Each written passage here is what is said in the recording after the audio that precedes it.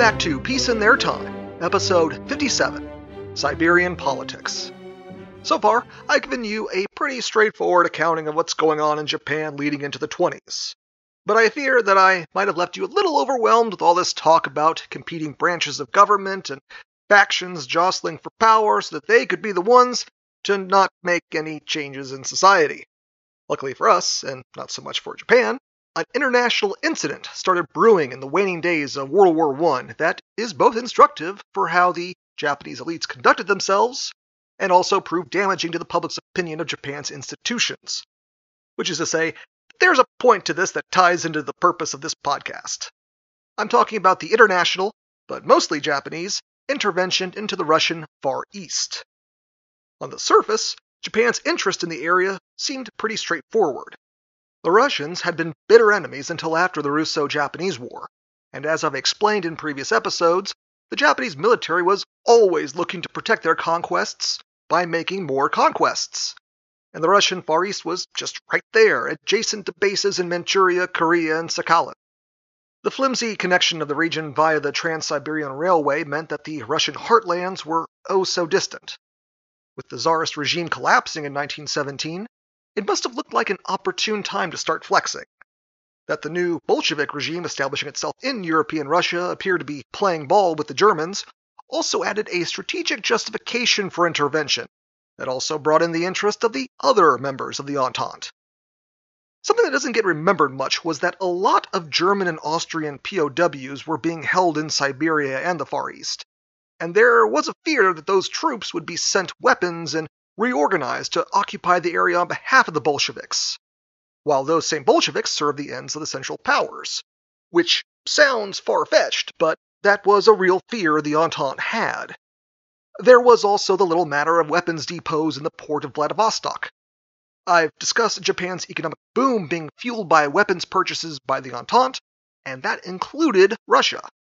All sorts of gear from Japan and other countries were channeled through Vladivostok, and since the Trans-Siberian was limited in how much freight it could carry, it just piled up in the city. Calling it a literal powder keg wouldn't be far off from the truth, and the Entente was very anxious not to let it fall into Bolshevik or even German hands. There were a lot of obstacles, though, to intervention, and they heavily delayed the start of operations. So much so that I'm just going to warn you, 2 of the 3 episodes on this topic are going to be bickering and intrigue leading up to the actual expedition. The first and foremost issue was that the prospect of sending troops into Russia was never a popular one. Public opinion didn't support it, and most of the elites didn't support it either. The Japanese public had wanted to conquer the Far East in the aftermath of the Russo-Japanese War, but that was over a decade ago, and domestic problems were now the public's primary concern. This was concurrent to rampant price hikes and food shortages back home, which, good on them, good priorities for once. At best, there was support for a limited intervention to protect Japanese commercial interests and ensure the region didn't fall into the kind of anarchy that would spread south. The ultra-nationalists in the military were the main backers of a real-deal occupation of the area, and while their influence was powerful, they couldn't force the government to commit to an operation of this size. The Japanese reluctance was shared with the other members of the Entente as well, at least at first. The British and French, for example, more than had their hands full in Europe, and it would be the Americans that would be the most promising and capable partners for the Japanese in the expedition to come. And even then, the US government would keep strict rules of engagement to avoid getting embroiled in the conflicts that sprung up in the region, which is weird to say for Americans. The next biggest problem was the sheer scale that any expedition would have to deal with. Now, in case you're wondering, nobody was considering marching all the way to the Arctic Circle or something. Nobody was ever that insane. Initially, the Entente were just looking at moving into Vladivostok, which itself was close to the Korean border and easily accessed by sea. That was totally doable, but the Japanese military had an eye at expanding operations across the whole of the Amur River basin, even as far as the city of Irkutsk, just west of Lake Baikal. Though even if operations were kept to the waterways of the Amur and also the Trans-Siberian Railway, the distances involved would be gigantic for a nation like Japan. The other Entente members balked at the idea of going that far, although as we'll see, circumstances sometimes change their thinking. And this wasn't just a big region either, it was rugged as all hell. We're talking vast forests, hills, mountains, and the legendarily awful winters. All that and hardly any infrastructure to speak of. It was just a nightmare to operate in. In addition, the entire area was playing host to refugees fleeing the fighting and revolution to the west, and had also been subject to colonization drives in years prior to the war, done in order to anchor the land further to Russia. These settlers included state-sponsored peasants and Cossacks that settled along the border with China. There were also scattered cities along the Trans-Siberian, although they were small affairs and only Irkutsk passed the 100,000 mark in population. In the more remote areas, there still lived the native Siberians, still trapping furs and minding their herds, not terribly connected with the relative newcomers. A common characteristic among the peoples of the region was a fair degree of communal independence, which makes sense given their distance from the Tsarist regime back in the heartlands. They were also fairly prosperous communities, as while the land could be harsh, there was plenty of it, and the members of those communities were good at supporting each other. This meant that by the early phase of the revolution, the population didn't see as much benefit to supporting the Bolsheviks as their counterparts back west did. Policing the millions of independent-minded Russians living in far-flung communities would prove to be no easy task for the outsiders, however. The last issue I'll bring up is manpower. This being World War I, the Europeans didn't have a lot of it and couldn't be counted upon to offer much, and they wouldn't. The Americans didn't relish fighting a war in such a distant land, which, yes, that's a characteristic that existed at one point in time.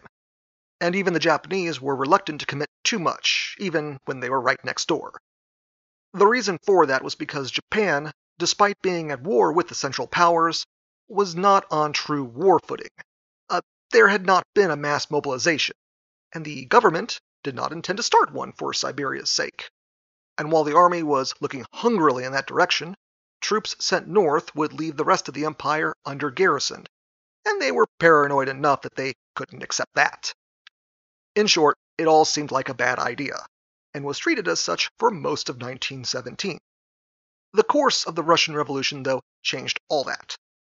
After the Tsar was deposed, Russia was led by a pro-Entente government, but that too was deposed by the Bolsheviks in October 1917.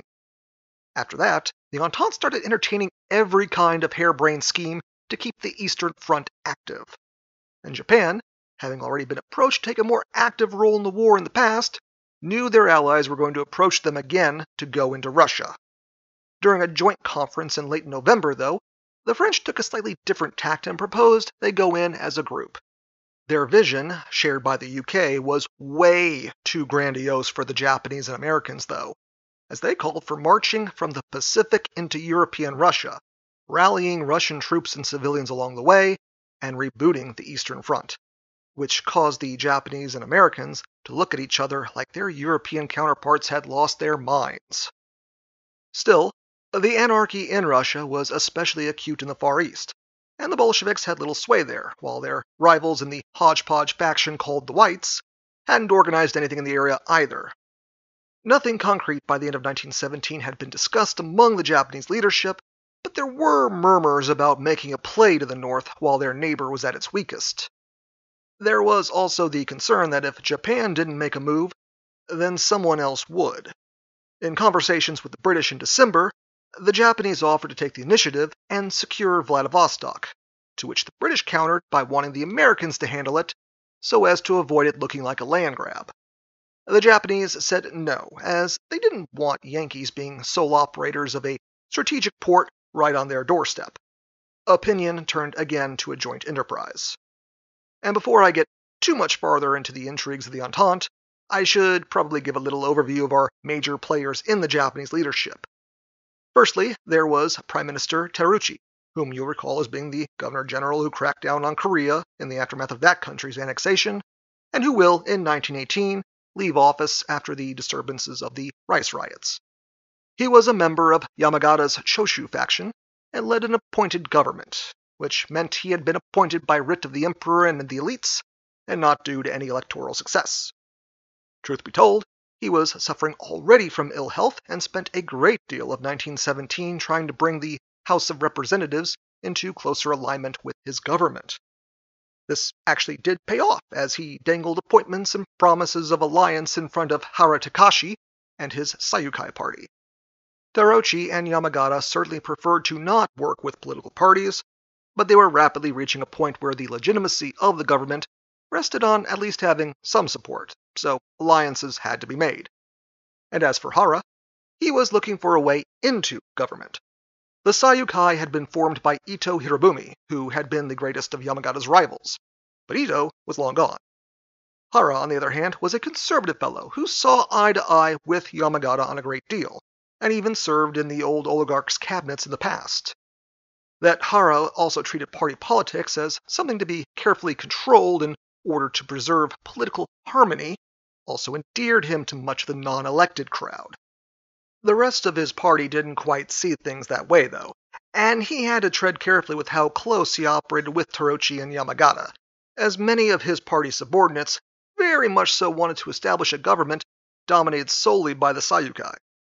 As a result, Hara kept two moderate positions, and while being a conservative at heart, he was very much an internationalist when it came to foreign policy, meaning he favored reaching consensus with his Entente allies before making big moves in the world. This pitted him against the heads of the military, of whom he was deeply suspicious of, for good reason. They returned the favor and considered him a terrible obstacle to their ambitions during their deliberations. Then there was Yamagata himself, one of the last and certainly the most powerful of the Meiji oligarchs. He was getting on in his years, being almost 80 at the start of 1918. While he was spending more of his time away from government, nobody carried as much personal authority as he did, and as such decisions still had to be run through him. Instead of meeting in the normal halls of power, members of government would instead make the trip to his personal residence, painting a neo-feudal picture of vassals going to pay their lord homage. The Choshu faction, which, in addition to posts in the government, also dominated the general staff of the army as well. And while the generals were typically ultra-nationalist types who favored aggressive action, Yamagata himself had served in enough positions over the decades outside the army that he had a broader, although still very conservative, view of the world, and kept them in check. Which is all well and good for the events covered in these Siberian episodes, but really bad when he passes away in 1922 and suddenly there wasn't anyone around to keep the generals in their place. There was also the Satsuma faction, but their sphere of interest was the Navy, so as long as they got funding for their ships, they really didn't press one way or another at this point. But okay, so those three are the starting major players, and they'll be joined by a supporting cast as time goes on. The first one to note is Japan's foreign minister, Viscount Motono Ichiro. Motono was kind of a weird figure in Japanese politics. A career diplomat, he lived most of his life in European capitals, even taking a French wife. He was extremely pro-Entente in his outlook, but also terribly isolated in the government. It would appear he acclimated a little too well to Europe and had trouble relating with his countrymen, and was not part of any of the factions dancing around each other. Still, he was eager for Japan to meet the new Bolshevik regime head-on, and hopefully save the old European order he had come to love during his many years abroad. As 1917 closed, the Army and Foreign Ministry were in favor of going into Russia. In mid-December, Motono pushed the idea of seizing the whole of the Trans-Siberian with the aim of reopening the Eastern Front, as the French had proposed a few weeks earlier. This backfired, though, as Hara, Yamagata and his people, and even as the Satsuma faction, rallied to reject the idea. At that stage, they didn't see any coherent threat justifying that kind of expedition, and Motono failed to offer any kind of hard details as to what the final objective was, or how such an operation was to be carried out. Their viewpoint won out for the moment, and intervention was tabled.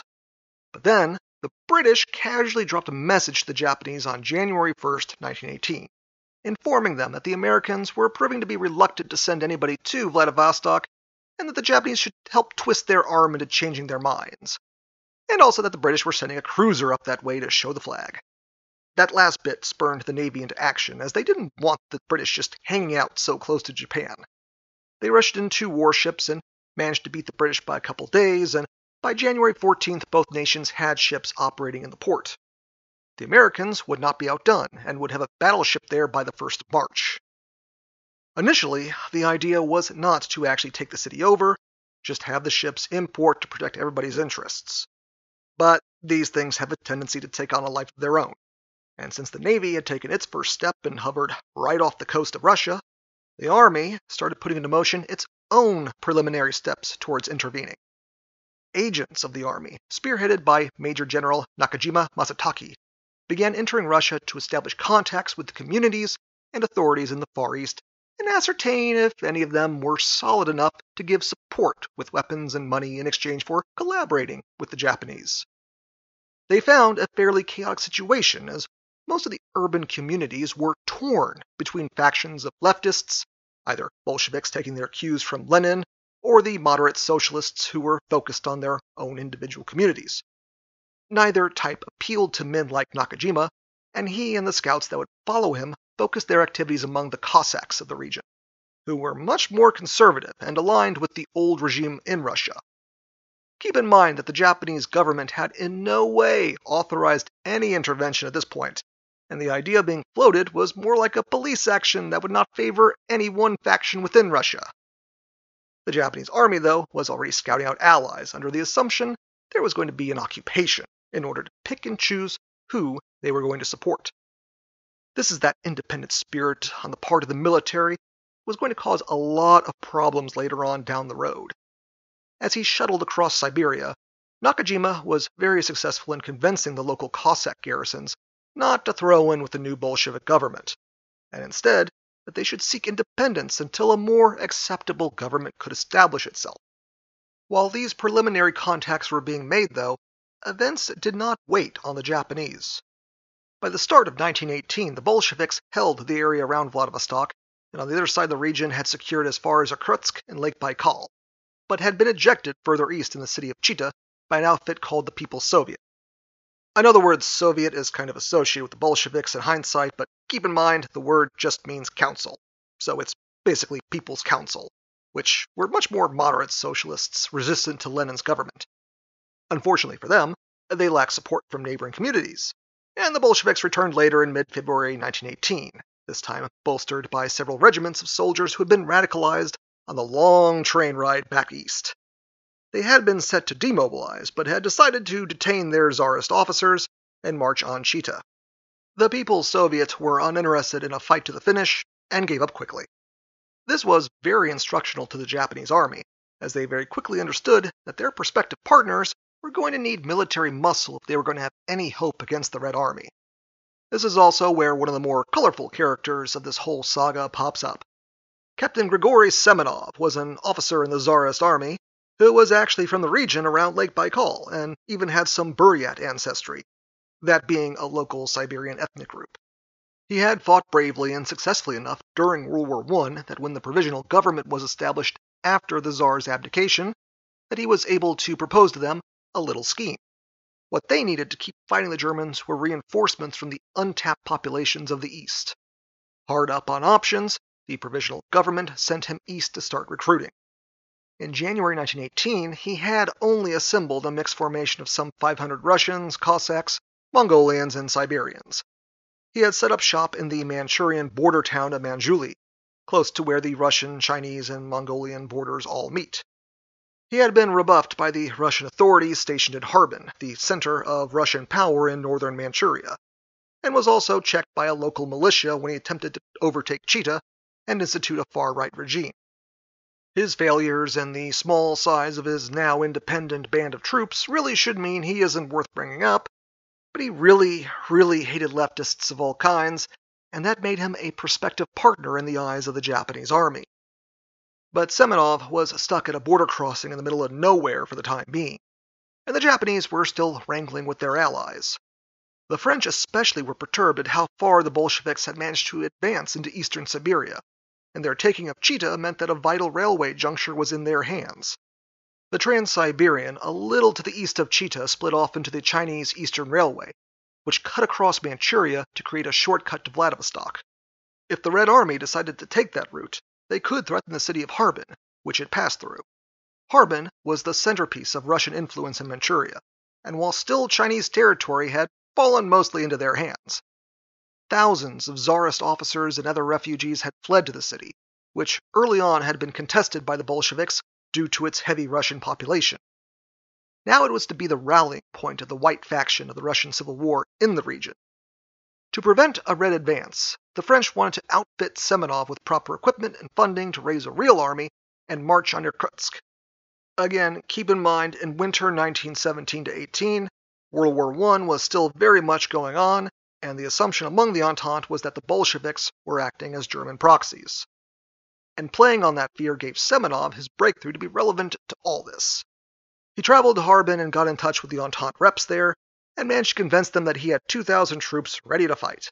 All he needed were guns and money, and also a Japanese army to do the heavy lifting for him.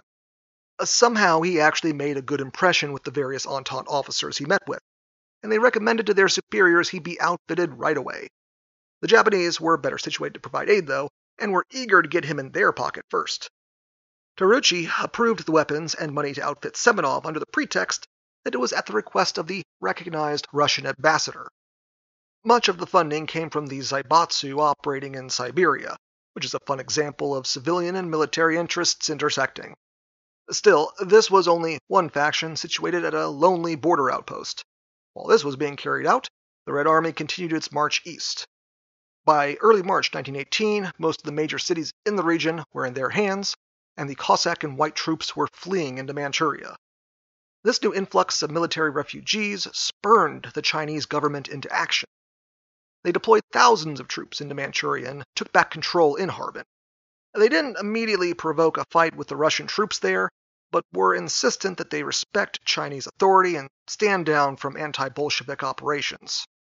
While China was, like Japan, allies within the Entente, they were totally uninterested in picking a fight with the Red Army, and they absolutely didn't want a bunch of whites running wild in Manchuria, giving the Red Army ample excuse to enter Chinese territory, which would in turn virtually guarantee a Japanese intervention there as well.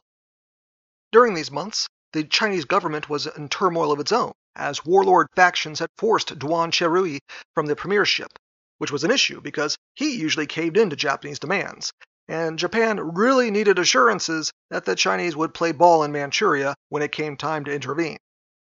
In early March, Foreign Minister Matono tried to pressure Beijing into allowing Japanese troops to operate in Manchuria under the guise of preventing a German takeover. He also implied, threateningly, that Japan would leave open the option of taking unilateral action in order to safeguard its interests. This kind of freaked out the Beijing government, as they weren't really in a position to resist.